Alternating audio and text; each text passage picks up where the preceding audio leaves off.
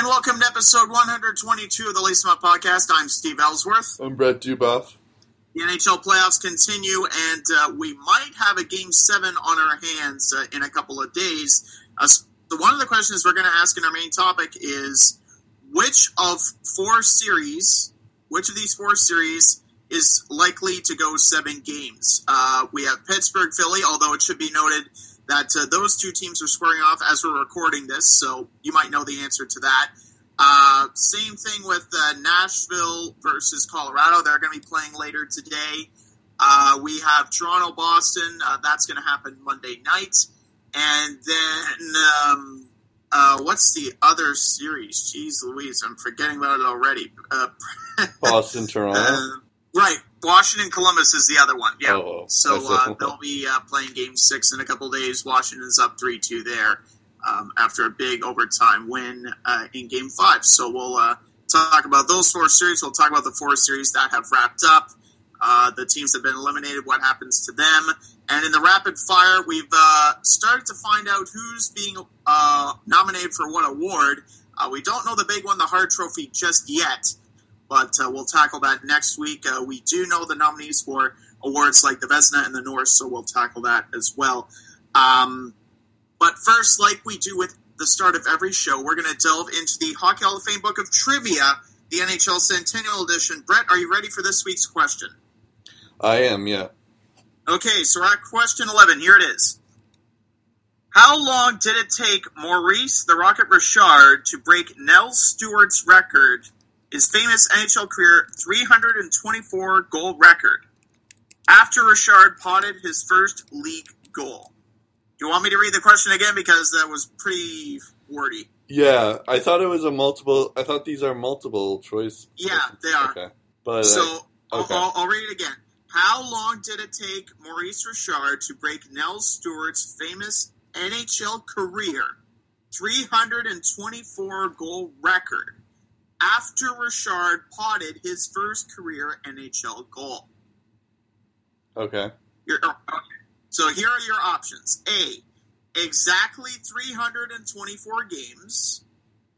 B, exactly 500 points. C, exact 2,500 shots. Or D, exactly 10 years. That's tough. I feel like I just have to guess here. Yeah, this is a total guessing game. It's probably not games. Wait, what was the second one again? The second one, B, exactly 500 points. Yeah, I might go with that one. Let's go with B. Correct answer was D, exactly 10 years. That's a tough one. That's a very, very tough one. Yeah. So I guess your hopes of getting a consecutive win streak on these questions will have to wait a couple more weeks. I was getting hot, right? Yeah, you got last week's. I got last week's. I usually unfortunately, you have missed out on this one. So. Yeah. But anyways, so Brett's going to try and get back on track. But until then, let's get on with the show.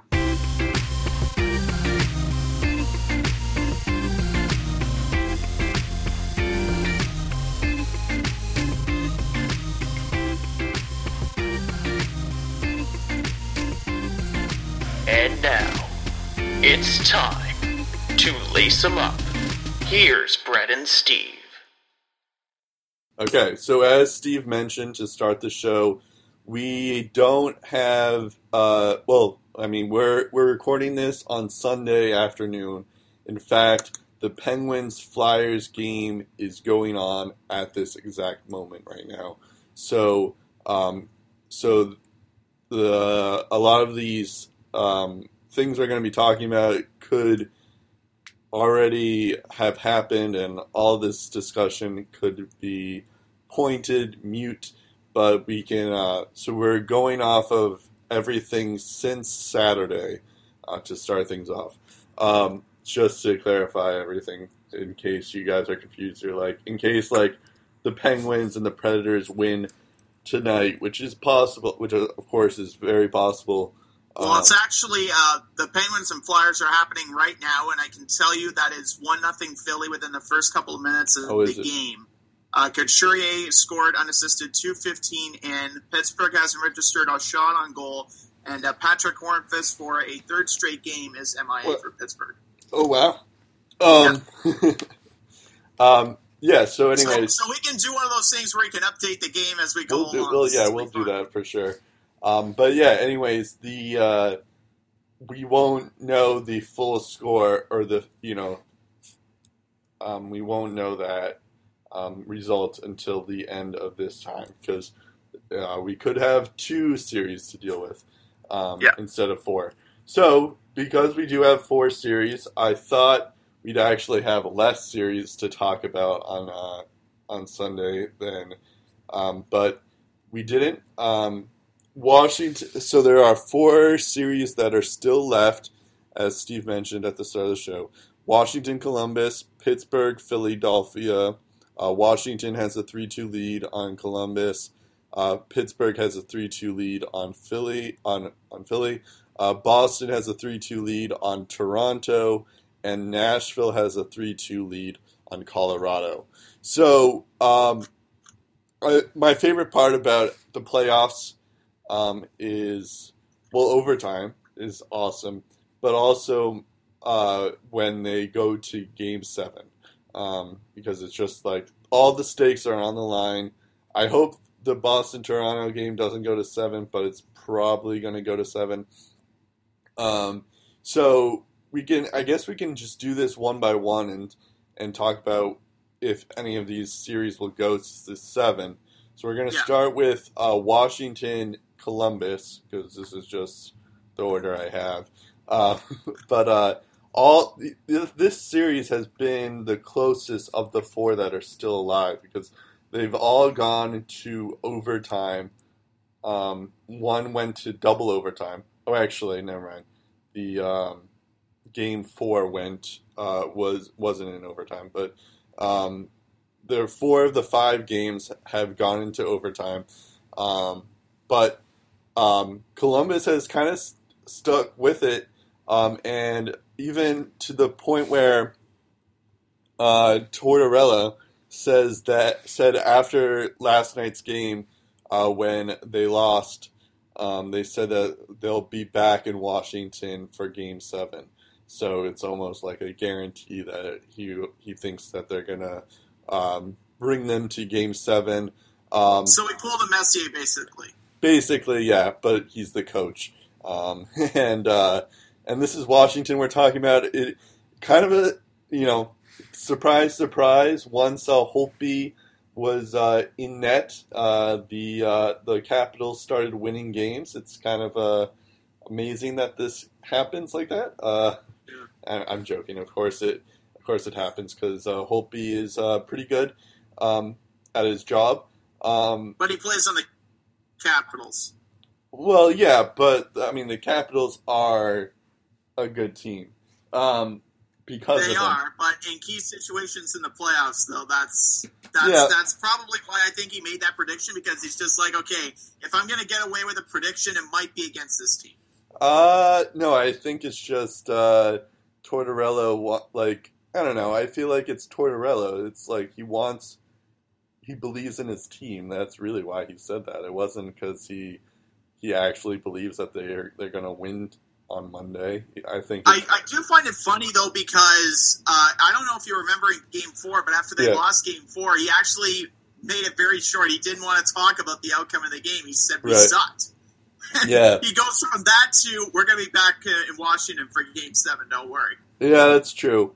I mean, I do want to talk about how like both Kuznetsov, Backstrom, and Ovechkin have like definitely picked it up like they were supposed to do.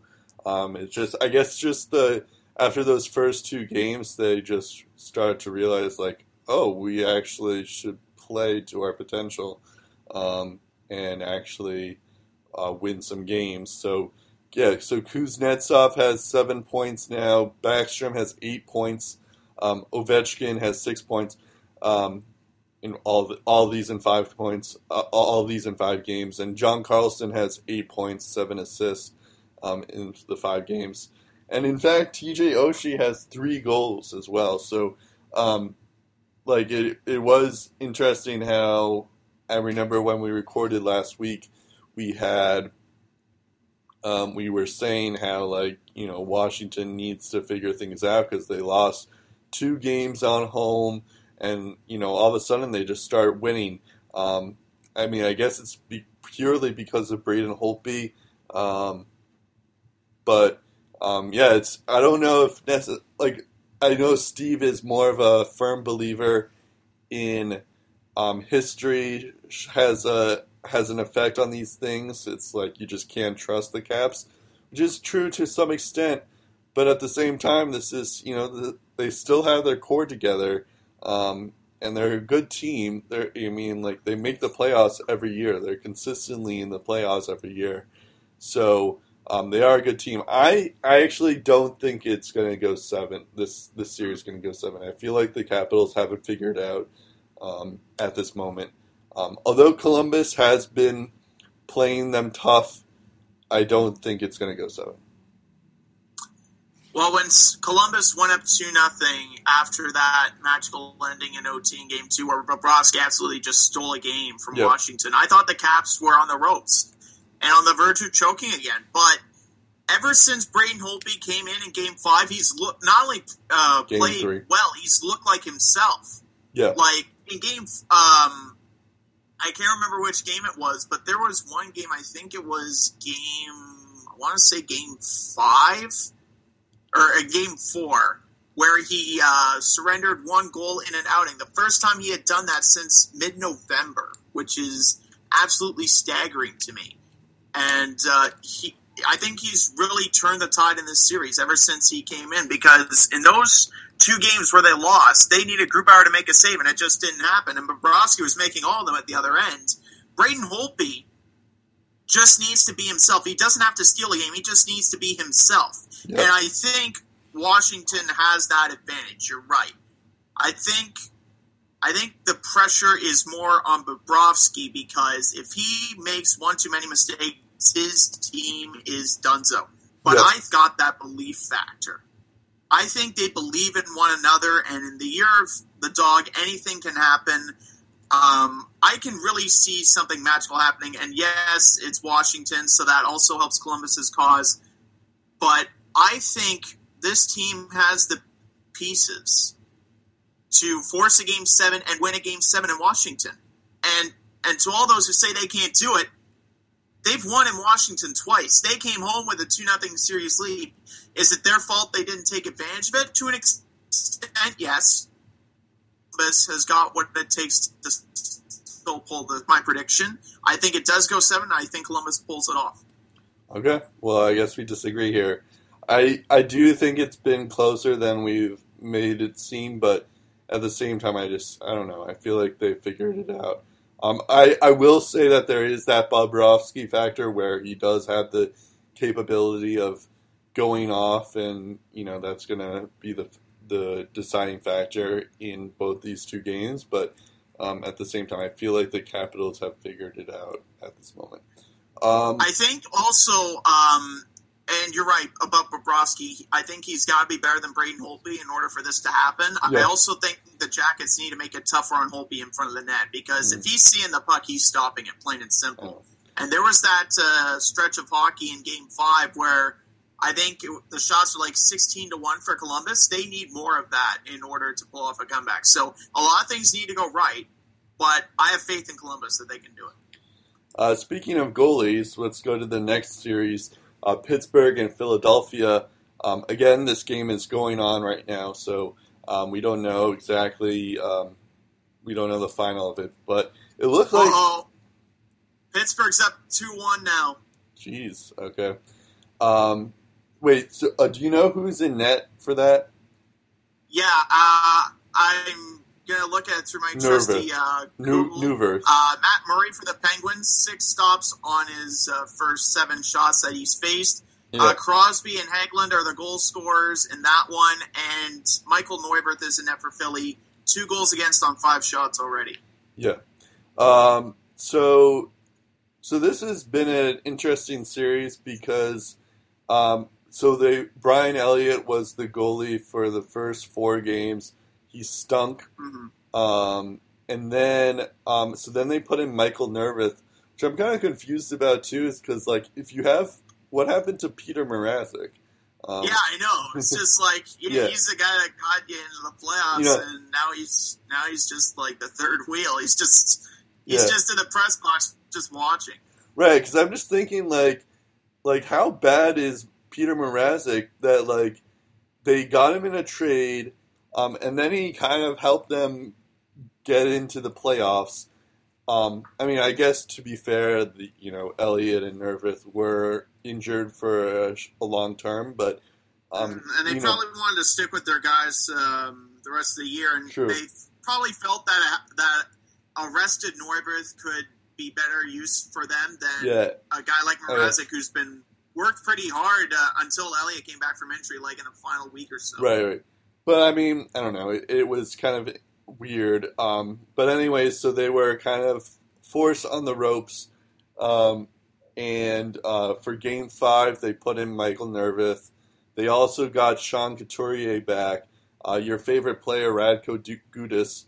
I always say your favorite player because I know he's not your favorite player. It's odd how Radko Gudas, tries to help his team, and then he ends up hurting probably their top line center. He injured Sean Couturier, so he was out for Game 4, and they were that kind of hurt their team, their chances, because they got shut out. It was also on the day, which we'll get to in a minute, but it was also on the day that he was nominated for the Selke, Sean Couturier. So it was an interesting choice there. And then, so anyways, they get Sean Couturier back for Game 5. And then all of a sudden they start winning. And in fact, Sean Couturier gets the game-winning goal in the third period. And Michael Nervith is also playing, so that was the other change that they made. So then they kind of look good here. And then, so now it looks like this seems like, I know it's easy to say this at this moment because I know it's 2-1 Pittsburgh in the middle of the first period at the moment, but this feels like Pittsburgh just has it in the bag, and they're gonna win this game in 6. I don't think it goes in 7. I feel like their goaltending is way too. Philadelphia's goaltending is way too shaky. It's like a box of chocolates. You don't know what you're going to get. Exactly, and where has Claude Giroux been? He's kind of been invisible, and also Jacob Voracek has also kind of been invisible. Like a lot of their play, the only player who's really stood out is Sean Couturier. And he has played one less game than everyone else on this Flyers team. So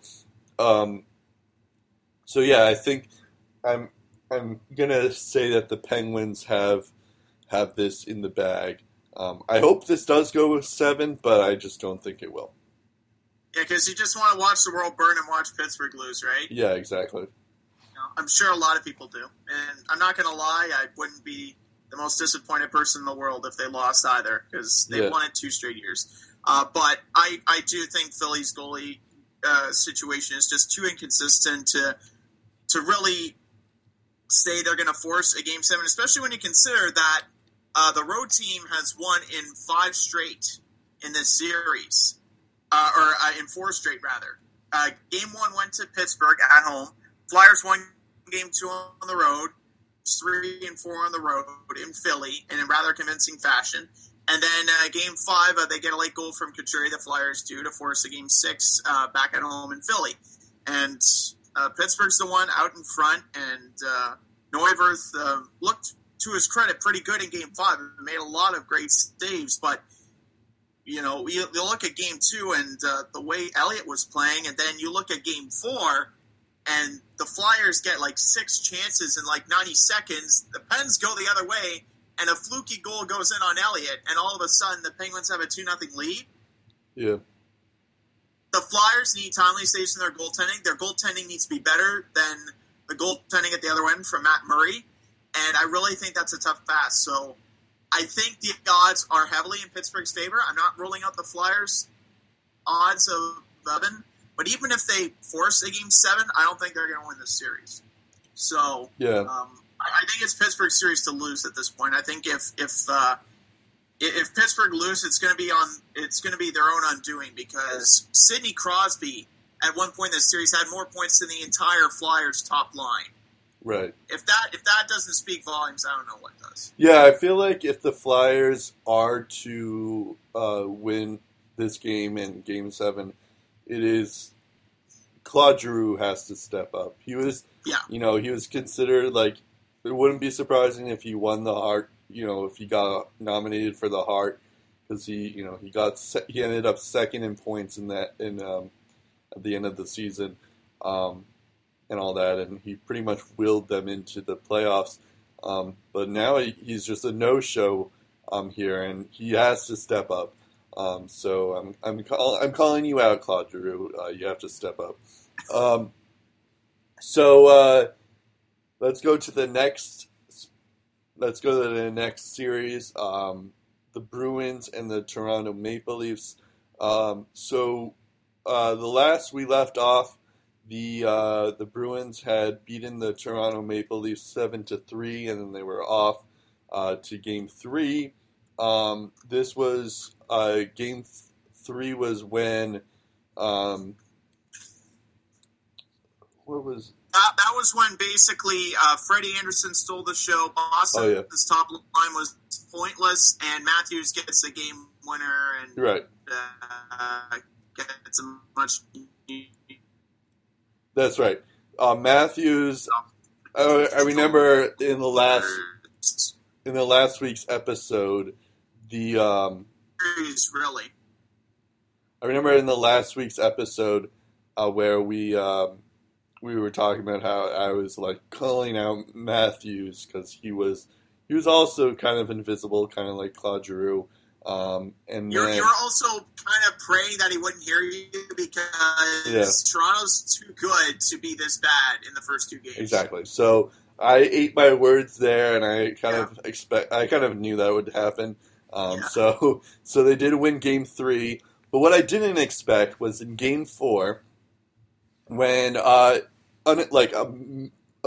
10 minutes before the game was to start. We find out that Bergeron has a lower body injury, and he's day-to-day, and he's not playing for Game 4. So you're like, oh, God, this means that this series is going to be tied. Golden opportunity for exactly. Because you're at home. I mean, sure, you don't have Nazem Kadri, and sure, the Bruins are still a good team, and people forget, though, that when the Bruins, Bergeron missed a couple of games during the season, and the Bruins were really hot at that point. Like they only lost 2 games, I think, when Bergeron was out. Yeah, they're 11-5-2 without Bergeron in the lineup this year, if I remember correctly, prior to this game. And anyways, I think they didn't understand that Tuukka Rask was a brick wall, pretty much, or that he's actually like a top 10 goalie. Yeah, he might just be a top 10 goalie, and he can steal games. So that kind of shut people up. Although, I mean, we'll get to the next game because then the critics have every right to critique Tuukka on that play. But so Tuukka was amazing. He saved 31 shots, or he had 31 saves on 32 shots. What was even more amazing was that the Bruins didn't have any power plays, and Toronto only had 1. So that it was just there weren't that many penalties, which was kind of a weird thing when you think about it. It's kind of incredible when you also think about it. It's just that, wait, so you're saying Toronto didn't make any penalties, or Boston didn't have as many penalties? It's just it wasn't reffed as well. I mean, I can't really complain. They just let the players play, so to speak. Right? Yeah, and I can't really complain because the Bruins won. Marchand and Pasternak played really well. Jake DeBrusk. How many goals does Matthew Barzal have? I don't seem to know on the top of my head. But Jake DeBrusk, in the playoffs, 0 because he hasn't played in any. I know that's the joke. But because Jake DeBrusk was picked just before him, and that was the Bruins got killed for that. But yeah, I don't. So yeah, so that was like a statement game for everyone. Where you're like, oh well, we won this game on the road without Bergeron, one of our best players in our roster, and we still won. So you're like thinking like, okay, so we could probably win this game, in game 5. I know you don't have Nazem Kadri, but now we're talking about game 5, where this is talking about the exact opposite. First off, Tuukka Rask gets pulled like in the first period because he couldn't get 4 goal or he gave up 4 goals and 13 shots. The Bruins had 6 power plays, and they only capitalized on 1. There was even one point where there was 4 Leafs players in the box. Yeah, so I heard. Yeah, and then I guess there weren't as many calls on the Bruins per se, but like I know that there was like Chara was punching Garner or something. Leafs fans are complaining about the refs and saying all that stuff, but they forgot that Did you think it was well officiated to begin with? I think it just shows how undisciplined the Leafs are in general, because almost all the penalties should have been called. I will say though, I feel like the Bruins did get away with some stuff. So I think that the Leafs fans do you think the consistency of the calls being made was lacking? I do think the Leafs fans have a point in that aspect of things, but I do think that all the penalties that the Leafs had should have been called. So okay. So I agree with them to an extent. Okay. And this is from a Bruins fan. Keep in mind, people. No, I know. It's also Chara hit Jake Gardner's face or something, and Jake Gardner got called instead of Chara. So there was that issue. I guess the retaliatory rule applies. So that I can kind of see. But Jake Gardner was also kind of instigated it all. So, anyways, So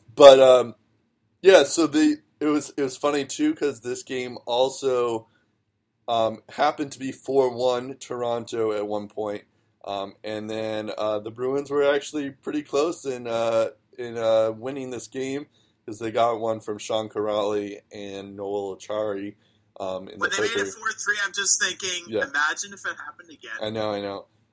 But yeah, so this was one of those games for the Bruins where I felt like we actually should have won this game, especially when we had 6 power plays. We should have capitalized on that 5-on-3. Where we were on a 5-on-3 for 2 minutes straight, and we should have. I just see here that the Flyers just tied it. Andrew McDonald of all people got the goal. So I feel like the Bruins should have at least capitalized. They had 20 shots in the third period alone, which is absolutely amazing. So I feel like I'm not too worried about Tuukka, considering that he basically was a brick wall in Game 4. So he can take his rest in Game 5, but he better bring it in Game 6, and then I'll worry if he's actually pretty bad in Game 6. Then I'll be worried for Game 7. But just to get back, this is a little bit of a Bruins Sens segment, I guess. But I think this game will probably will go to 7. I fear it. I hate when I know I said that I love Game 7s at the beginning of the show, but I hate it when it's my team. When your team's in it, yeah. But yeah, I think this game will. I hope it's not. I hope I'm wrong, but I have a feeling this will go to Game 7, because I feel like the Maple Leafs just have a way with. They're a good team, so they can definitely afford to do that. It is also kind of like, both teams have been pretty inconsistent too. I feel like both the Bruins look amazing one game and then they don't look amazing the next game, and you could say the same for the Leafs, where they look like unbeatable in one game and then you can't believe that they're even in the playoffs the next game. So I feel like that lends itself more towards, because these are evenly matched teams, and I do believe that this will go 7 just because they are that even. Yeah, and that's why I predicted from the very beginning. I thought this was the most likely series to go the distance that could be decided in overtime of a Game 7. I still feel that way. Yep. But the Leafs still have some work to do, because getting back to those Game 5 stats, I started following this Twitter page called The Point, at PNT Hockey. No one's paying me to say this, but they got a lot of good stats, and found a lot of interesting info on the Leafs-Bruins series here. Starting with Game 5, the Bruins had 49 slot attempts in Game 5. The Leafs only had 19, so that's a difference of 30. Yep. The Bruins had 49 scoring chances in that game. 19 of those came in the final 20 minutes alone, when they had 20 shots. I think if the Leafs can limit the Bruins in those categories, or at least a good season. But if it's anything less than that, the series is ending in 6 games, and Toronto's season is over. I think that Freddie Anderson needs to ask. I think he needs to outduel Tuukka Rask to force a Game 7. And the one key thing I'm looking for in Game 6, from a Bruins perspective, don't give the Leafs any chance, or give them as very few chances that you can afford to give them on stretch pass. Because apparently they've been doing the stretch pass a lot. In fact, in the first period of Game 5, the Leafs attempted or completed, I can't remember which, 9 stretch passes in the opening 20 minutes. So if there's one team that's good at utilizing the stretch pass, implementing it to their game, it's the Toronto Maple Leafs. So I think that's going to be a big piece of offense that the Leafs are going to turn to. And the Bruins need to find a way to counter that. They need to find a way to limit the amount of chances that the Leafs are going to get, because they are going to get their looks on Tuukka Rask in Game 6 at some point, and the Bruins have got to be ready for it. Yeah, no, you're right. It should. I mean, it's kind of weird though. I feel like each game has been where either like Boston has dominated or Toronto has dominated. They haven't been at their true powers at the same time, and I have a feeling that in these next 2 games, that's going to happen. So we'll see. Yeah. Oh, and also I should mention that Bergeron is also was back for Game 5, so it looks like he's okay, more or less. I also think, though, before we close, the team that wins Game 6 is going to score first, because in Game 4, the Bruins got a fluke goal from Torrey Krug, 30 seconds into the game. The Leafs were up 2-0 in the first half of the first period, and that proved to be the difference there. Whoever strikes first in Game 6 and gets the momentum early, it's going to be enough to win that hockey game. And I think if it's Toronto, the Bruins should be very afraid of that. Yeah, that's a good point. This Colorado-Nashville series has kind of played out the same way as the Philly-Pittsburgh series has gone, where Colorado, who was down 3-2, it seemed like it was inevitable that the Predators were going to get this in 5. People were even remarking that, including us, were remarking how it's, we thought this was going to be a sweep, or the Preds were going to win in 5. Mm-hmm. Turns out, the Hamburger has arrived again. If you forget, he was also kind of an add-on in the Duchesne tourist trade, so he was one of the guys that the Avalanche received back, in the trade. I find it odd how of the three guys involved in that trade, or four guys involved in that trade, Samuel Girard, Andrew Hammond, Kyle Turris, and Matt Duchene. Matt Duchene's the only one not playing playoff hockey right now. Yeah, it's also funny, too, because I remember Matt Duchene was saying, like, I can't wait to play playoff hockey as soon as that trade was happening. And now he's just like, I can't wait for the draft lottery to see who we get. Exactly. Yeah, so anyways, so I'll try to explain this with, I'm sorry, Steve. So Hammond, it was actually an incredible game. Hammond, I think he stopped like 40 shots, was it right? It was something like that. I think 44 or 45, at least in the dying seconds. 44 or 45. This was also on 420, and we're talking about Colorado here. So yeah, of course they wouldn't lose on 420, right? Exactly. So that was, so Andrew Hammond stopped 44 shots, exactly.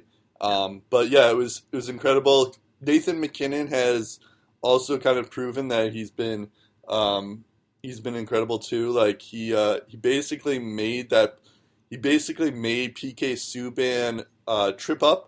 And then all Landeskog had to do was just tap it in, because he just he sent a beautiful pass to Landeskog, who was right in front of the net, and he just tapped it in.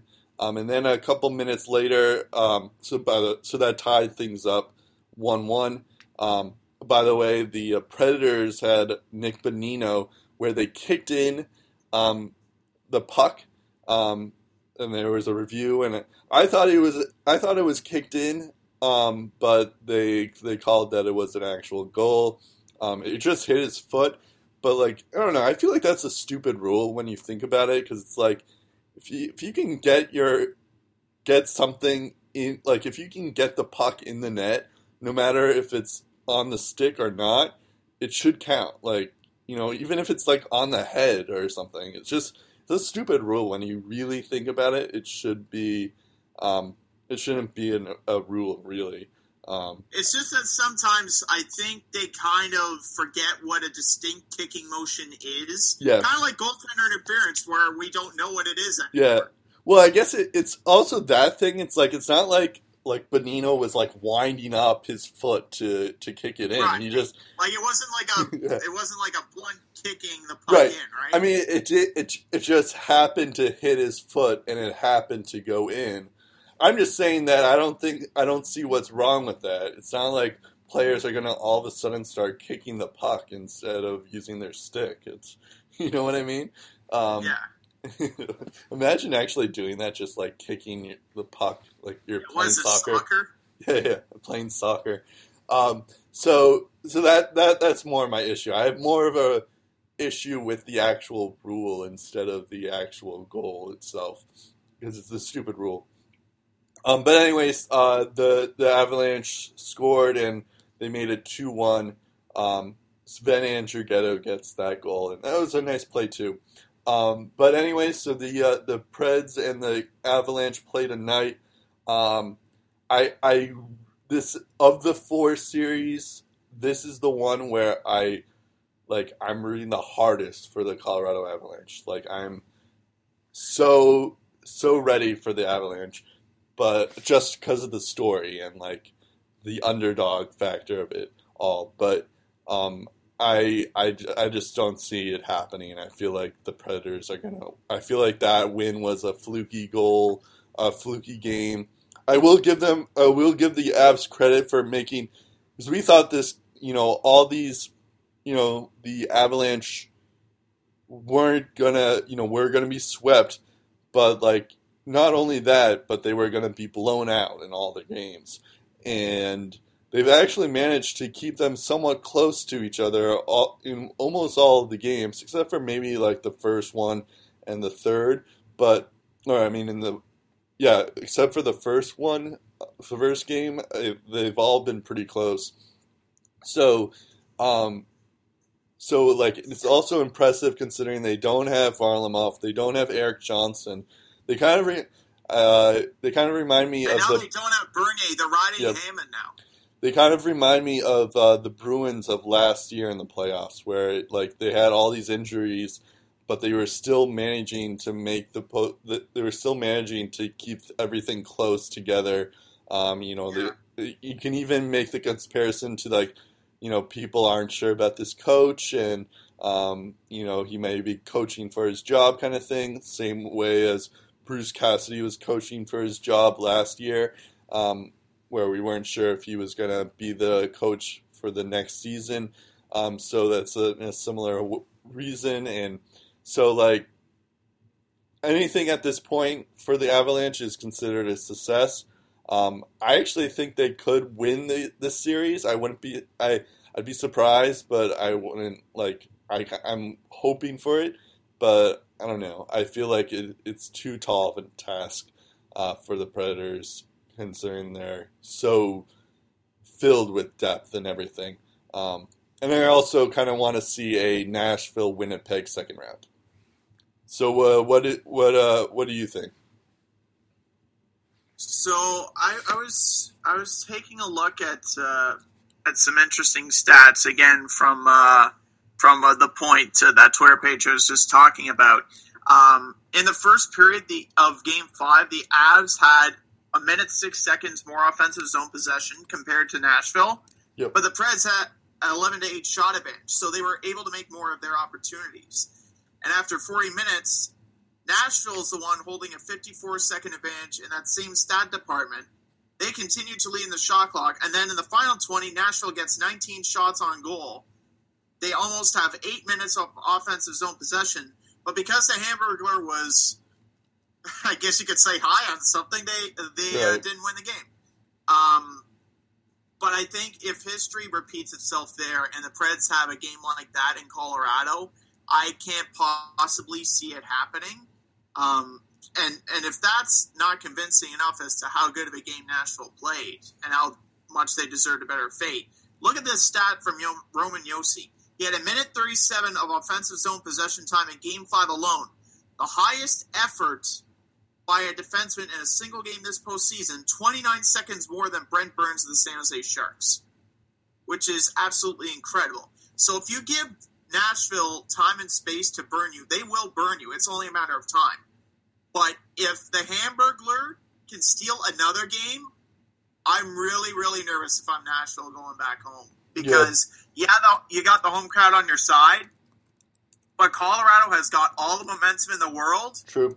And we've also seen this Hamburglar storyline before where a team that has a snowball's chance in hell of making the playoffs all of a sudden go on this massive run. And all of a sudden you see shades of that in a playoff game. Because he hasn't done the playoffs, too. The last time he was in the playoffs was in 2015 with Ottawa. He lost games 1 and 2, and then they went back to Craig Anderson. And they never went back to Hammond again in that series. Right. So the fact that he's doing this in the playoffs is even a bigger concern if you're Nashville, because he's now doing this in the biggest stage where every single game, every single play matters. And I think that is contagious for a team that no one gave a snowball's chance in hell of doing anything this year, let alone making the playoffs, let alone making the series interesting, let alone having a chance to force a Game 7 in Nashville. Like, this is a team that finished 22 points behind the Preds in the standings. And these are two playoff teams we're talking about. So, Nashville's supposed to win this series, but if the Hamburglar steals another game, I'm a bit nervous if I'm the Preds, and especially considering the fact that I have 4 players in my fantasy team that are in Nashville and none on Colorado. So Nashville's absolutely got to win this, or I'm screwed. So I'm rooting for Nashville, and I want to see this end in 6 because if it goes to 7, the Avs might do the unthinkable and pull off the upset. Yeah, they might do it. I know we said our credibility is down the tubes if the Avalanche do win this series, but at the same time, I'm kind of rooting for this. Everyone's credibility would be questioned, to be honest. Yeah, that's true, too. I forgot to mention that. I think everyone has been predicting Preds in 5 or Preds in 4 even. Yeah, so I think this is probably, of the first round series, the easiest to predict. So I'm actually kind of rooting for it at this point, because I talked to you this off the air, but I'm just rooting for chaos. Yeah. I like when it's, except for the Bruins. Everyone else, I'm rooting for chaos. So I want the Avalanche, the Blue Jackets. I did want the Devils when they were around. But I want here's the funnier one. I want the Caps to get past the second round, but lose in the conference finals. So they don't even make it to the Stanley Cup finals, but they get past the second round. So that in itself would be a victory for Washington. Yeah, I mean, it would be chaos, but it would be funny that, like, because, like, the whole, like, thing is like, oh, they can't even get past the second round, when it's really, like, the bigger goal is to make it, win the Stanley Cup, and they won't so actually it's just do like, oh, they finally got past the second round. Maybe they'll actually go to the finals. Yeah, and then they lose in the conference finals. I don't even care if it's the Lightning or the Bruins or the Leafs even. Well, you care if it's the Bruins because you want the Bruins to win. No, but I mean, like, it doesn't have to be the Bruins. Is my point. That would be my next thing that I would be rooting for if the Bruins were eliminated. I think the winner of that Bruins-Leafs series, I really do believe they represent the East in the finals. I really do. I thought you were a big Tampa guy. Their defense isn't good enough to carry them, I don't think. All right, well, we'll see. I can kind of say, I mean, we're kind of going a little bit off the rails here, but I'll just say this, though, that I feel like the Bruins, if the Bruins win this first round, I think we can beat the Leafs. But I don't think the Lightning are the one team that, like, truly scare me. So, like, anything at that point, like, once we get past this round, anything at that point, it's gravy. I'm not going to be disappointed in this Bruins team. But I do feel like we should win a round in the playoffs. Yeah. Okay.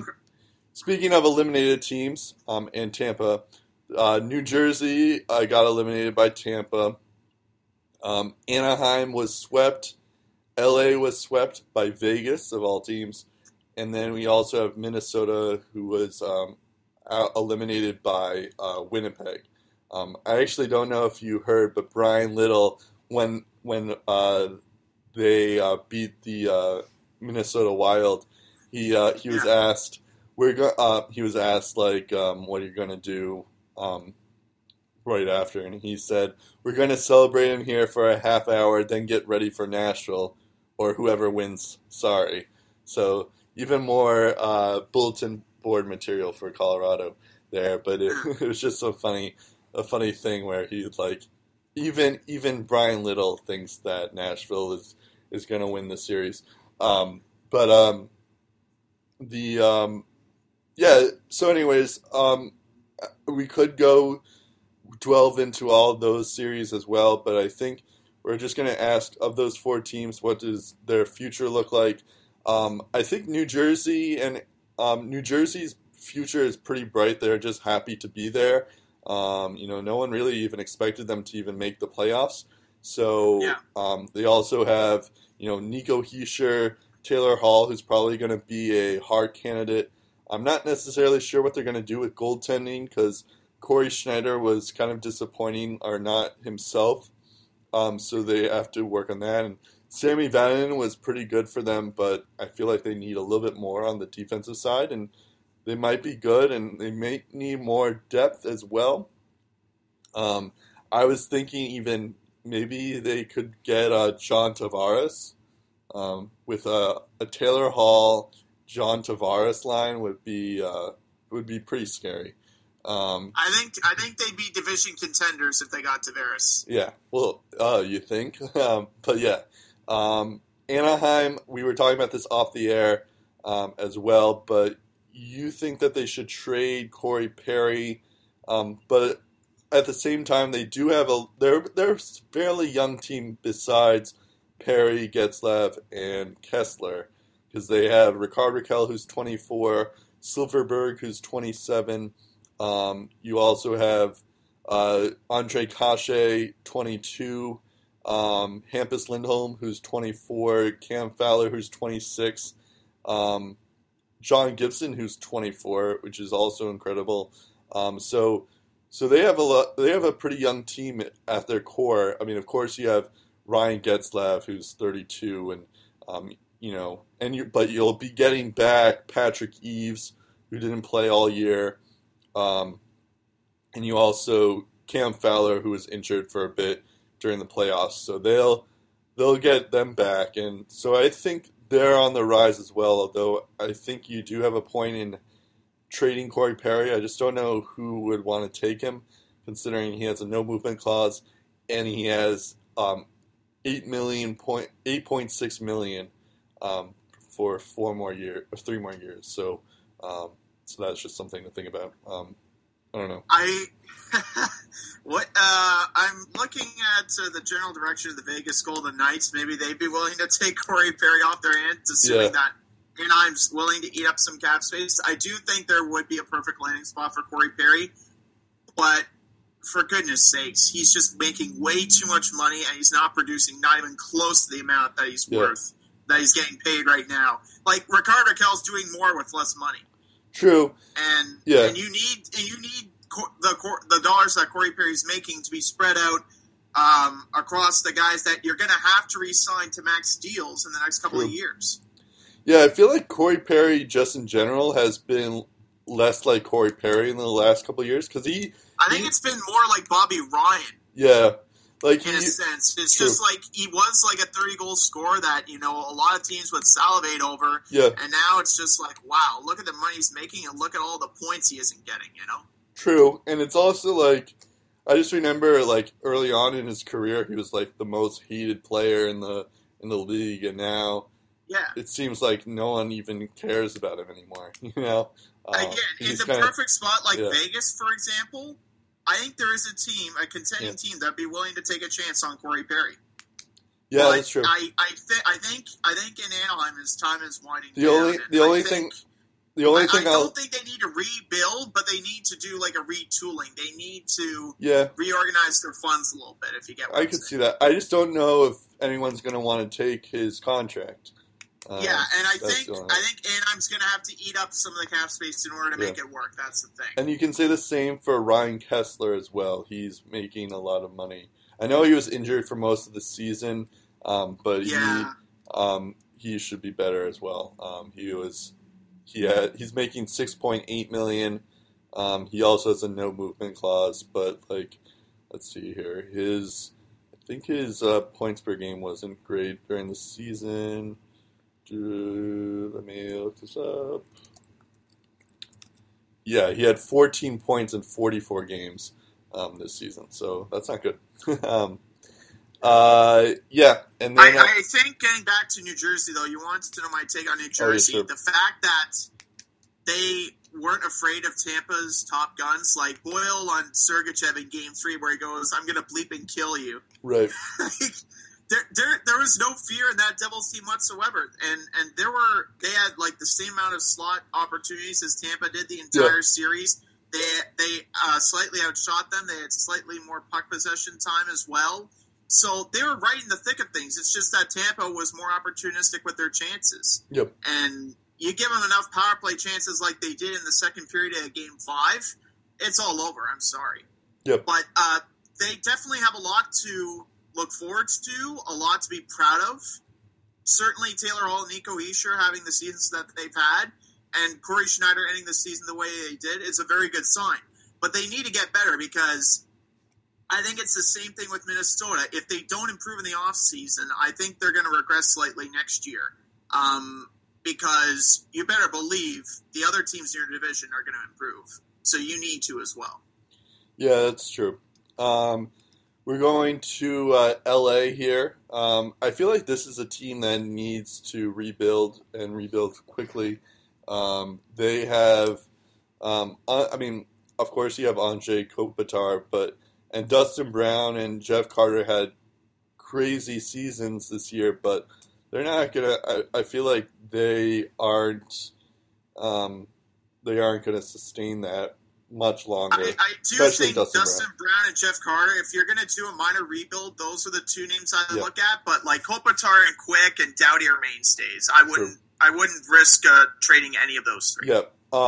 True. Although I feel like Jeff Carter still has some left in the tank. I feel like Dustin Brown, I'm not necessarily sure why there was a resurgence this year for him, but I feel like you could get something maybe because of that resurgence. Certainly his value is better than it was in previous years. True, yeah. Then you also have, Toffoli and Tanner Pearson, who are both 25, so they're okay.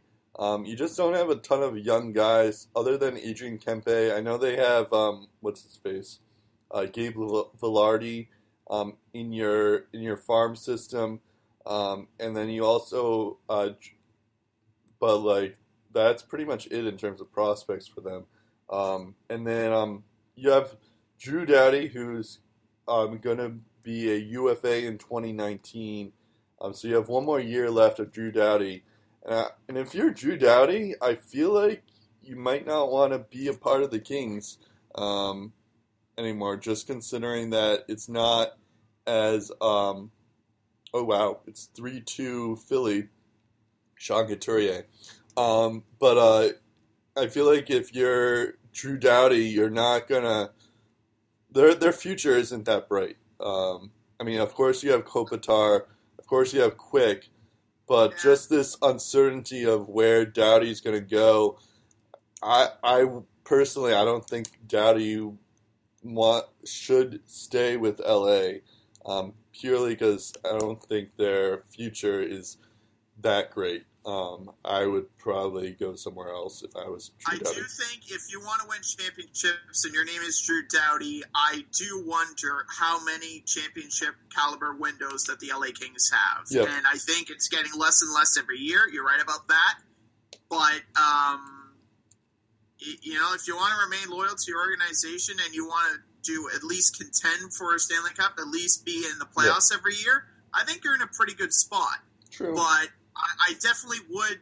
I would test the free agent waters. I really would, because I think if you're Drew Doughty, you've done everything you possibly can to earn this position. You've won the Norris Trophy already. You could win it again this year, which we'll talk about later in the show. He's won the Cup twice. But I think if you're Drew Doughty, you've worked hard enough. You've earned this opportunity to get as much money as you want with whichever team that you want. So I think Drew Doughty's going to take his sweet time and consider his options. If he loves LA that much, I think he signs before the new season begins. Yep. But if he sticks around, I think it's more likely he gets traded. Yep. Next, next year's free agency is going to be crazy because you have Erik Karlsson. Doughty and Karlsson. Doughty. That's going to be nuts. You also have Sagan, OEL, I think Pecorine as well, Ryan Ellis as well. Those aren't huge names, but as compared to all the other ones. But probably one of the strongest free agent classes we've seen in a while. Yeah. The problem is I'm sure a lot of them are going to re-sign. Bobrovsky as well. It's here. Eberle, Duchesne. Panarin's another one too. Panarin, Couture, Varlamov, Fleury. I said Sagan, Wheeler, Ekman Larson. I already said. Yeah. And Chara. There's going to be a lot of interest in that. Big names, yeah. And then the last team that we'll talk about, which I feel like actually does need a rebuild more than LA does, is Minnesota. I was actually watching this video before of Bruce Boudreau's playoff career, and it's just amazing how bad he is in the playoffs. Like, he's a phenomenal regular season coach, but he's just terrible in the playoffs. I mean, I guess you could make this case that the Capitals are the Capitals and the Ducks are the Ducks, but at the same time, like what's his name? I always say Paul Maurice, but it's not his name. Who's the Anaheim Ducks coach now? Randy Carlyle. Yeah, Carlyle has been pretty good for them, and they won the Cup before Boudreau came in. So with about the same core, so it's not really. I don't think it's a team thing. I think it's a Bruce Boudreau thing. It just seems like, for a while it was like he can't win Game 7s, but now it's just like you can't win playoff games. But, I mean, to be fair, Zach Parise was out, Ryan Suter was out. You know, you didn't, like, this wasn't your normal Wild team. But and then Parise got hurt again Yep. mid playoff round against the Jets Right. as well, due Well, to a broken sternum as well. that's what I was including Parise in there. And then But- Suter was hurt. Yeah. So like, I feel like you do have a good core with Granlund, Spurgeon, even, who am I thinking? Oh, Coyle and Niederreiter. Coyle and Niederreiter, yeah. But, like, when, like, your best player is Eric Stahl, who's, like, 33 years old, I think you have some issues, and, you know... Yeah, and that's So- assuming, you know, like, you could be, Yeah. like, you know, this good this year, but Yeah. go up against a team like Winnipeg and still be you could still be the odd team out on the Yeah. outside looking in, and you're banking on Eric Stahl to have another year like this Yeah. and not make any changes. I'm sorry.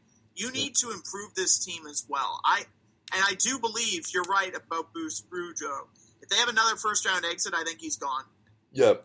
Also, like, I mean, I'm just looking at their cap-friendly page, and this Zach Parise contract and Ryan Suter contract are scary, because they have Yeah. like, another 8 more years, basically, on their contract. And And they also traded Scandella and Palmerville in the offseason just to make cap room. yeah, exactly. So it's also like Parise seems to always have injury issues. He's been injured for most of this season and last season as well, and in the playoffs. It is unfortunate because he is a good player. It's just I feel like he might succumb to injuries long term.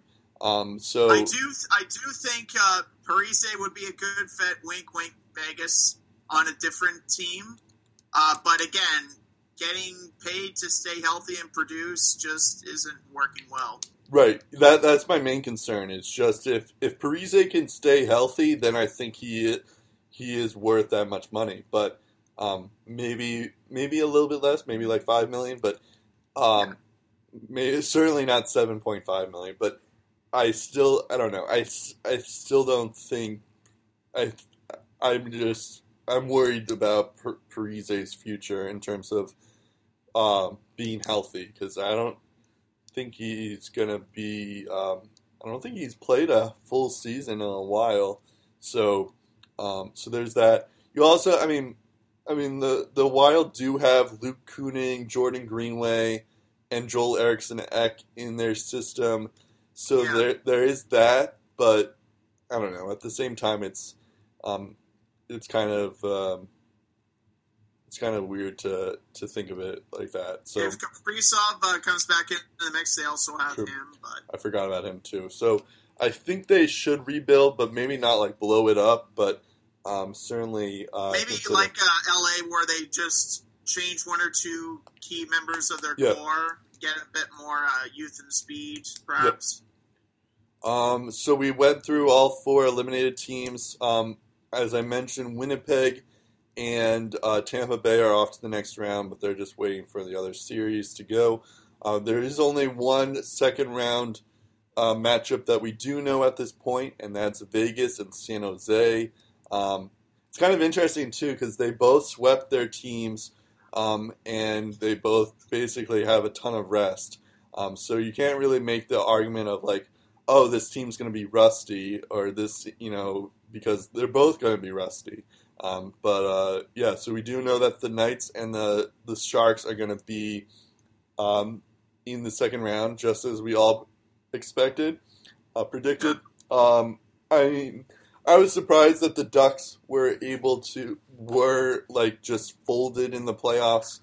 And I don't know, the Kings did play their hearts out. Quick was unbelievable in that series, but it's just, I think Vegas is just better. I think if I saw correctly, according to Complete Hockey News, Yep. that he recorded the best goals against and the best save percentage Yeah. of a losing goalie in a series. Right. Wow. That's amazing. But yeah, so like as for Vegas, I've stopped making sense of it all. You're just enjoying it now. I'm just enjoying the ride, exactly. So I will be rooting for Vegas, but they do have tough competition with San Jose. They might get Joe Thornton back. Evander Kane has been like a breakthrough for them. So I was dead wrong on that trade.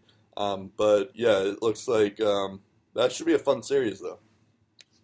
I think it's going to come down to bottom six production in that series. I mean, you look at Marcus Sorensen, 3 goals on 5 shots in round 1. Are you kidding me? Yeah, that's nuts. That's incredible. Yep. I think offensively they're evenly matched. Defensively they're evenly matched. Martin Jones and Marc-Andre Fleury, like you said, both had stellar first rounds. And I think it's just going to come down to bottom 6 production. Whoever gets the most out of their third and fourth lines, I think, is going to prevail in this series. I think it goes 7 games as well. I wouldn't be surprised if the Sharks win, but a part of me wants Vegas to win and keep it going. But yeah, it's going to be a tough series to call, that one. Yeah, I think that will probably go 7, but we'll see. Rapid fire, because they both kind of beat their team. Both swept their California opponents, yeah. But, like, in a similar way, too. And both of those opponents, no big deal, have made it to the conference finals multiple times. Right. And the Kings won 2 cups in this decade, so... True. They obviously didn't make it here by accident. No. Let's go to the rapid fire. So this first 2 news items kind of have to go together. Glenn Goldson fired from Calgary, and Bill Peters is leaving Carolina. This isn't official yet, and it might happen as soon as you're listening to this because it might be announced tomorrow or on Monday. But just so you know, it's not official yet. But it looks like Bill Peters is going to be the coach for Calgary. That's not official yet. But I guess both these news, Goldson kind of, it makes sense. Calgary should be in the playoffs, and I think the coach was a big reason why that was the case. Kind of a similar, I feel like this is if this actually happens, this is a lateral move. But we'll talk more about that next week if it is official. I don't know. I thought when you fire a coach like Gulutzan who stick tossing and yelling at his players aside to get him motivated, and that doesn't work. I thought maybe like a veteran voice like Vigneault would be good, especially when you can a former bench boss and Dave King with another assistant coach, and you're just automatically thinking, okay, they're going to bring in Vigneault. They're going to tell him you can hire whoever you want to be on the bench with you, and let's start this because all the pieces are there for Vigneault to succeed. There's nothing new to add. Yeah. He just needs to coach the darn team to win. Yeah, I think so. I thought that'd be a good place for Vigneault, but I guess Bill Peters wouldn't be a bad option either. I don't know. I feel like Bill Peters hasn't proven anything in Carolina. I mean, sure he has. Yeah. Like they kind of Carolina and Calgary kind of remind me of a similar team. Like they have great forwards, they have great defense, and then their goalie just stinks. So I don't know if Peters will be able to do that in Calgary if that is the case. I do agree with you that I think AV would be a better choice for Calgary. So I also think in a way the uncertain future with Brad Treliving has kind of played a role in this because I'm sure I'm wondering if this would be Treliving's choice or Flames' ownership choice. Like, not saying that it is. I'm just thinking from a conspiracy theory point of view. Yeah, it's just like if your GM job is on the line, maybe you should consult with ownership before you hire someone. Right. Especially considering when you don't know what your future lies within. So you might have gone to ownership and just said, hey, do you want Vigneault or do you want this Bill Peters guy? If they say we'll go with Bill Peters, like, okay, we'll hire in this guy then. Yeah. So I'm wondering how much say the rest of the Flames ownership group had in this because I think the ideal choice would be to hire Alain Vigneault unless they know something that we don't, which is probably true. Yeah, we'll know more soon if it is official. I feel like you were right. We shouldn't talk too much about this because it's not official yet. So Yeah. we don't know yet. It looks like it is going to happen, but we're not 100% sure. But we'll talk about it if it is official. Maybe that is next week. Maybe that's in 2 weeks. We'll see. The rumor, by the way, that we got it from Pat Steinberg, a media analyst in Calgary, or a member of the Sportsnet radio station in Calgary. That's where we got it from. Was from Pat Steinberg. So he says at some point on Monday, probably the announcement will be made, and all signs are pointing that it's Bill Peters. So, in case you're wondering if we got it from some fake news source, we got it from an actual media guy. So, calm back down if you think otherwise. Vezina Trophy were announced. Connor Hellebuck, Pekka Rinne, and Andrei Vasilevsky. I didn't have a problem with Rinne and Hellebuck per se. I thought that Fleury should have been nominated instead of Vasilevsky, or John Gibson. Bobrovsky is another one. Even like Ranta I feel like just the fact that Vasilevsky didn't, kind of faltered at the end of the season there, that kind of makes it worse for him. I think there should be more. I mean, I guess you could make the case for all three of these teams that, like, there should be more of a case for, like, individual effort. Like, you should pick a goalie who's good on a bad team instead of, like, because the Nashville, Tampa, and Winnipeg are all stacked on forwards. And if any of these goalies are having a bad game, they're all, they're more than likely gonna, like, their team is gonna pick them up because they are that good up front. So I do have a bit of a problem. Maybe a most underrated goaltender or something like that. Whereas I feel like for Gibson and Bobrovsky, like if they suck, their team is in trouble. Like, there's no way they can come back from that. And that's kind of why I felt like Carey Price was so good back in his prime. Was because that was all that Montreal had. And, you could say the same for Holtby as well to an extent. So I feel like they should give more credit to Gibson, where the Ducks were just like had so many injuries throughout this entire season. I guess it does hurt that Ryan Miller was also pretty good too. Yeah, when Ryan Miller played, it was great as well. But yeah, there were times where it's like facing 40 to 50 shots a game. You're right, where they leaned heavily on him and he delivered. Yeah. And Bobrovsky's I think if he would have played more games, he'd be in the conversation. Same with Fleury. Yeah. I think Bobrovsky can make a strong case for him because you're right. Without him, especially earlier in the season when Columbus struggled to score, and their power play wasn't that good, I definitely think if it was one of those first half of the season kind of things, Bobrovsky would be in the mix too. But when you consider that Rinne, Hellebuck, and Vasilevsky have all got 40-win seasons, and two of the three, would be maybe dead in the water without them. Yeah. I really do think that this is the best top three they could have come up with. I'm sure you can make a lot of case for like 3 or 4 other goalies, and that's great because, in the late 90s, it was a 3-horse race between Hasek, Brodeur, and Waugh. And now you got like 7 or 8 goalies you could say, well, you can make a case for this guy to win. True. Yeah, I don't want to discredit Rinne, Hellebuck, or Vasilevsky because they did play really well and they did have an effect on their team's success. But at the same time, I feel like there's so many other goalies that had to do so much more than those three. You're right. Yeah. You're right.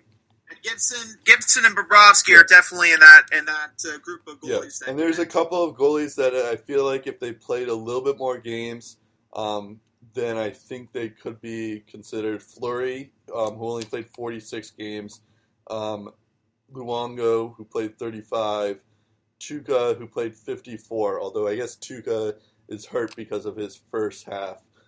He was pretty bad. But Jonathan Quick is also another one, although he played 64 games.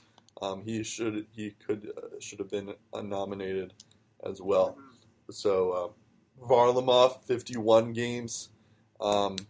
Even like Mike Smith, 55 games, and had a decent. I think down the stretch though, that hurt his chances though. True. His play down the stretch didn't help. Yeah, but I mean, he was injured. But you're right. He wasn't himself. You're right. But yeah, no, I think you're right though. There are a fair amount of goalies that you could pick from.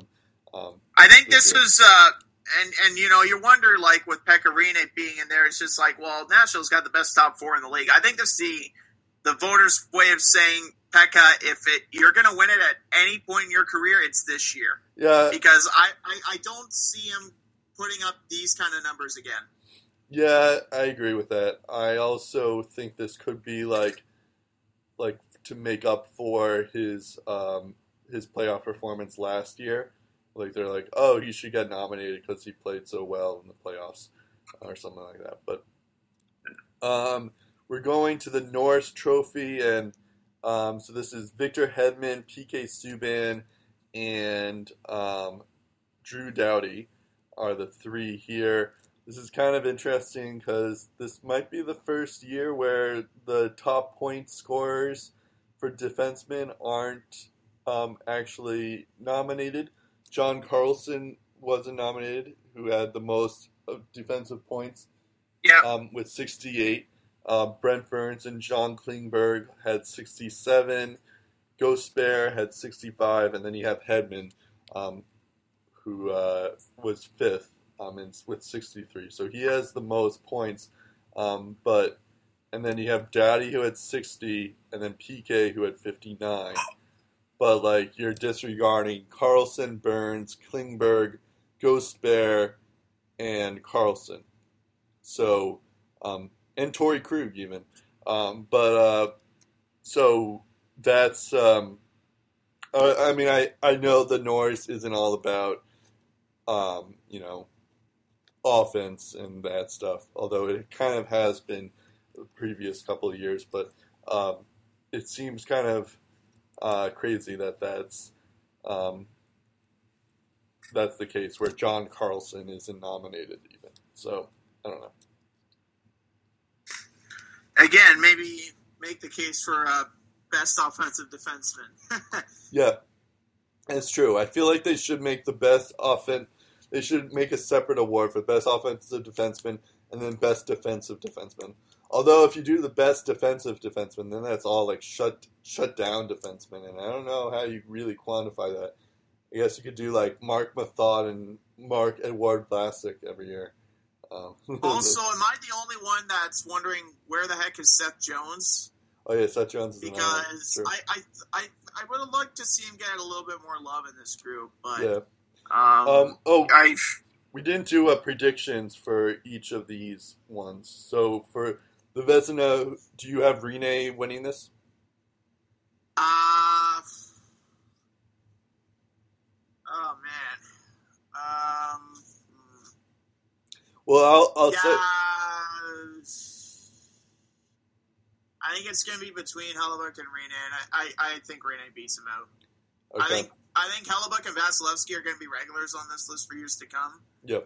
But I want to see Pekka win it this year. I do love Hellebuyck just because he was my MVP for most of my fantasy teams, but I also traded Pekka Rinne early on in the season, so I have a little vitriol. So you're just like, I trade you, Pekka. Yeah. But you got my vote for the best. So I have a feeling Rinne is going to win, but I'm rooting for Hellebuyck to win it. Norris, just purely out of pride. The Norris Trophy, I'm going with Hedman, I think. It feels like he should get more recognition, but I don't know. It might go to Doughty, just because, or I don't know. It would be interesting if it went to Subban, given how Montreal is now terrible on defense. So that'd be fun. Oh, speaking of defense, Sorry, go You on. look at the kind of year that Doughty had. He logged over 2,200 minutes this year, Yep. average ice time of 26.50 per game. Is the Kings defense allowed a league low 203 goals? He's been a big part of that. Yep. And his 10 goals, 50 assists, and 60 points are career highs. So it's, or at least a couple of those categories. 60 points for sure is a career high. So True. I think the fact that Doughty had a career year, you can make a case for Hedman and Subban, but I think Doughty's probably going to win it. Speaking of the Canadians, Akbar's Kazan, which was the team that Markov was on, won the 2018 Gregorian Cup over CSKA Moscow. So there was that. And also, this is just announced. Matt Barzal, Brock Besser, and Clayton Keller are your 2018 Calder Trophy finalists. Yeah, it's probably the most Captain Obvious list they can come up with. I was hoping for McAvoy, but I think that injury at the end of the year was probably a big reason why. Do you want to talk about that? Do you want to talk about that next week, or might as well give our predictions now? I mean, I'm pretty sure it's going to be Barzal. That's all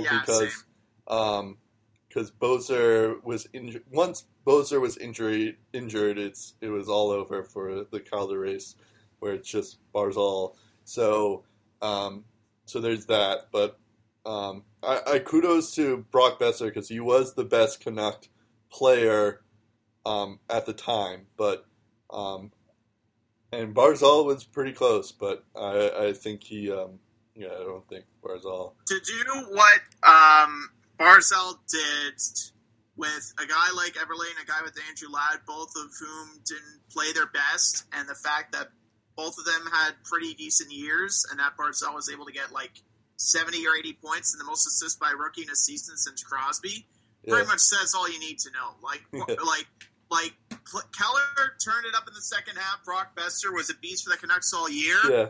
But then there's Matt Barzal on a different playing field. Yeah, and good I'd be shocked if he doesn't get it. Yeah, and just based on how he played. Good for Clayton Keller to be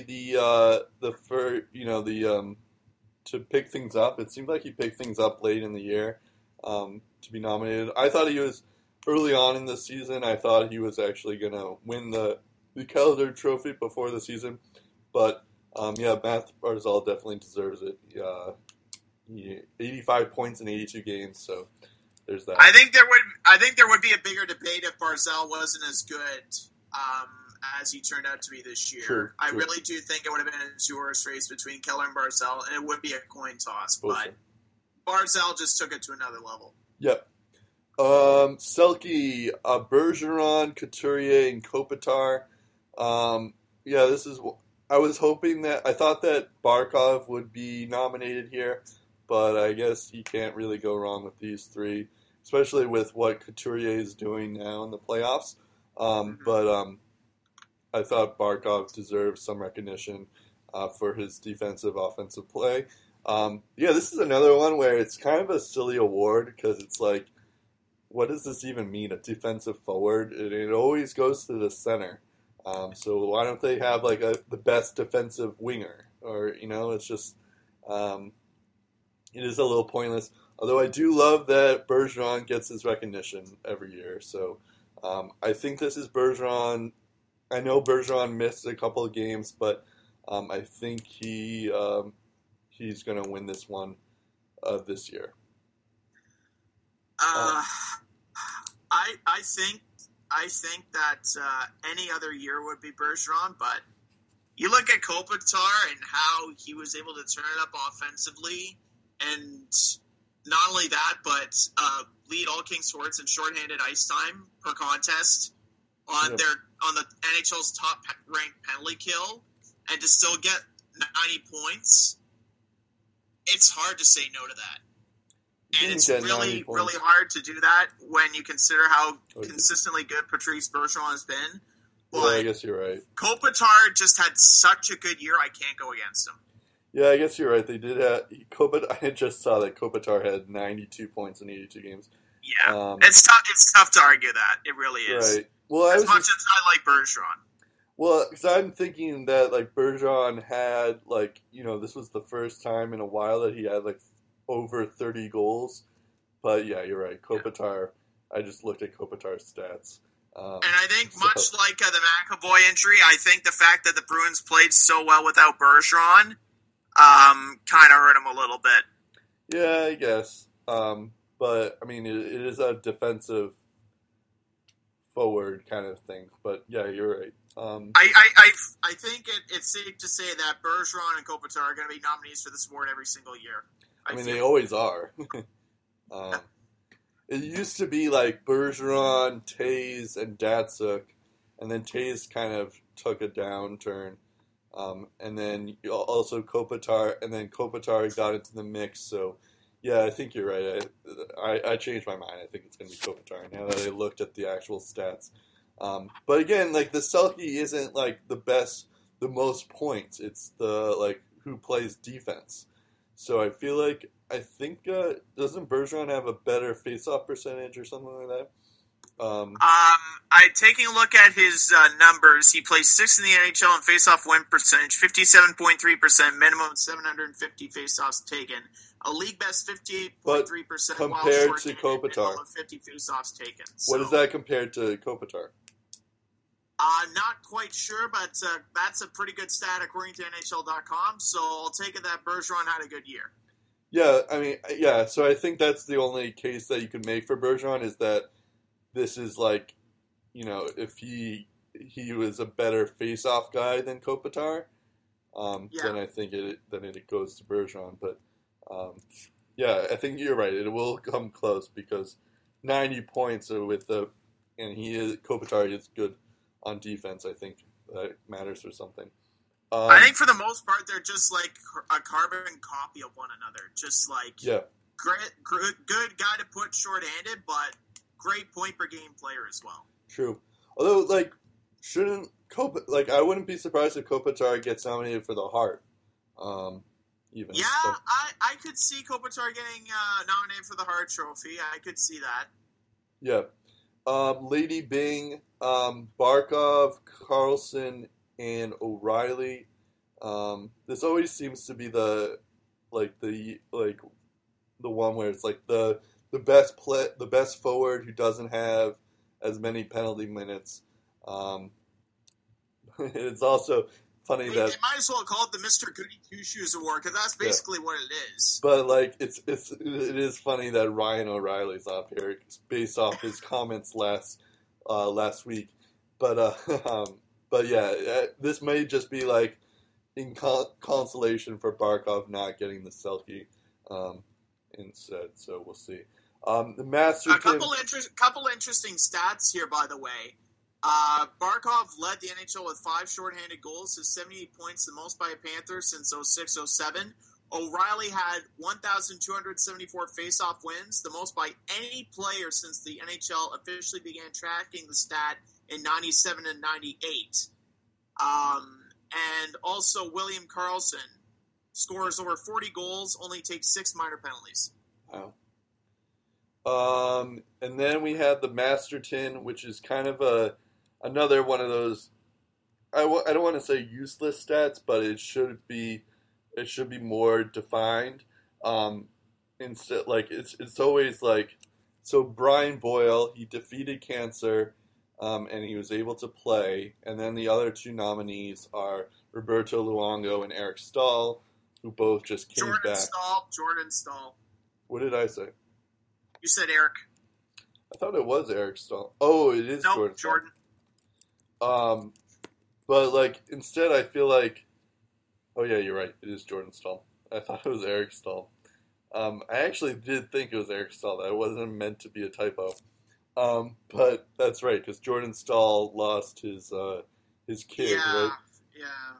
Yeah. That was on the kind of the same level as what Erik Karlsson was going through. And Brian, yeah. But I think from day one, like before any other storyline appeared, that's what everyone was pointing to. It's just like, okay, that's the storyline for the Bill Masterton. This guy's winning it. Right, because Boyle, he was diagnosed with chronic myeloid leukemia. I'm right. I'm Yeah, reading rare it here. form of leukemia. Yeah, A few type of weeks before bone the marrow season, cancer. I think they found it like training camp or something like Yeah. that. The other thing is he's 33 years old, so it's not like he could he's like a young chicken, He's Yeah, not a spring chicken that can bounce back up. Right. Yeah. But he still had, he had 13 goals and 10 assists. Luongo was battling injuries for much of the season, and then he also spoke up during the Parkland shootings, and that was I think that was a big reason why. And then we just announced that Jordan Stahl and his wife announced their daughter was delivered stillborn, but he still managed to have 19 goals and 29 assists. I still feel like this award should go rather towards players who came back or bounced back. Comeback player of the year kind of thing. Yeah, like so that should be like a or something like that. That should be a separate award rather than perseverance. Per se. Yeah, I definitely think, especially on these circumstances as well. Like you have two really somber stories to talk about, and one story of battling through injury, like two completely different things. Yep. So that's it for us in terms of all the awards. I do want to mention a couple of things that you didn't. I'm just looking here.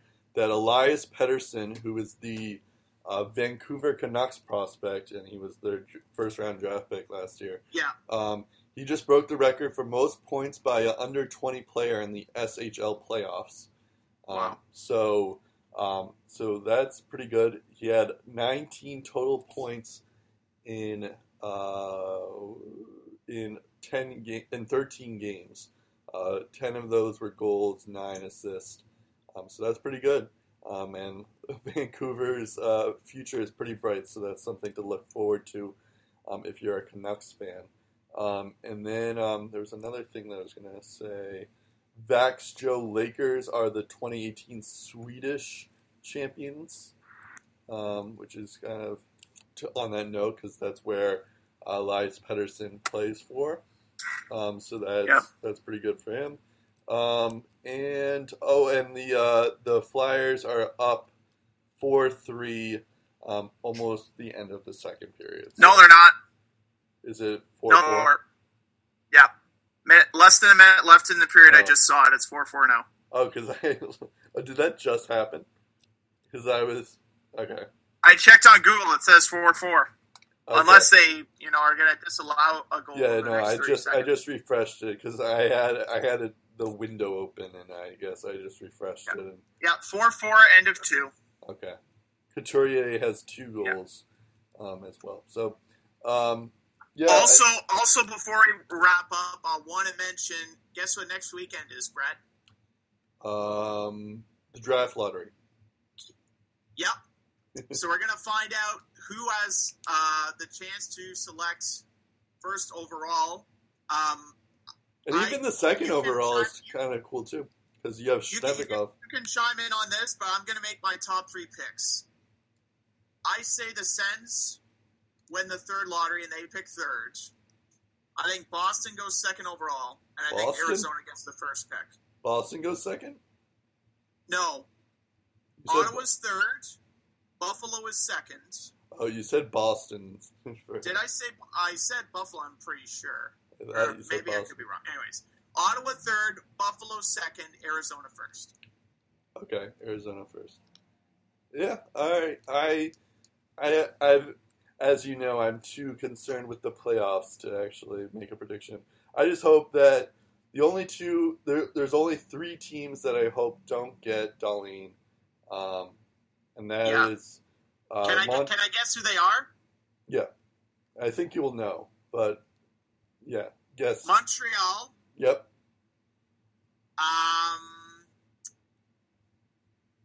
Montreal, Chicago. Yep. Edmonton. Yep. Every other team I wouldn't mind necessarily.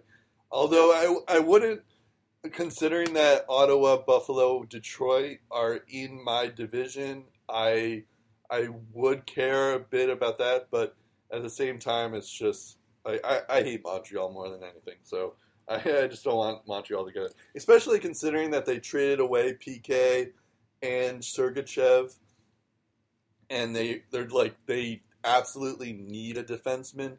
I would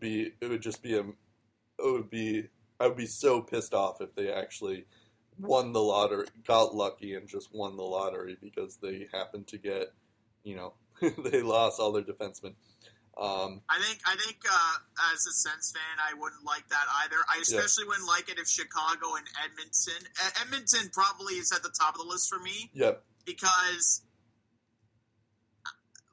you just think there's no way they're going to win another lottery, and then they do. Yeah, and they shouldn't even deserve to win any more lotteries. Yeah. They got McDavid, they got Draisaitl. What more could they possibly want? Right, that's the real reason. Just because. Yeah, that's the real reason for Edmonton is just because they're so lucky already. That in this lottery that it's just it's unfair if they get Dahlin. And then Chicago for a similar reason. It's just because the opposite, I guess, because they've won recently. But 1 year they're bad and they get Rasmus Dahlin. They deserve to suffer more. So I wouldn't mind Arizona, New York, even Ottawa. I feel like you're more chipper when the Senators would love to see it. Have hope. I would love to see Shabbat, Dahlin, and Karlsson on the same team. That would be sweet. But I really think that who they take on draft day hinges at the future of Erik Karlsson. Yep. So I'm still kind of nervous if they win the lottery or not. True. I don't know which I would take. Yeah, honestly. I'm still not sure if we're going a little bit off the rails, but I feel like if the Sens get Dahlin, I've been thinking about this back and forth. It's if they get him, then I guess they could afford to trade Karlsson. But at the same time, you kind of want that mentor type. So maybe they keep him for a bit, just for a year. Absolutely. So there could be a chance there. But yeah, I don't know. That's about it. We're on. Check our Twitter. Steve's been doing a great job on our Twitter account. And we also have. Our Twitter is Lace Up Podcast. Our Facebook, we don't really update it that much, but if you want to be updated on our episodes every week, we post that every week. That's on our Facebook. We're back on SoundCloud, and you'll get updated on our Twitter and our Facebook when new episodes come up. That's about it. I'm Brett Duboff. Enjoy the playoffs, everyone. I'm Steve Ellsworth. We'll talk again. Episode 123 will be neck deep into the second round by then, and more awards to cover as well, and maybe a coaching hiring or two as well. Yeah, it's the Lace 'em Up podcast.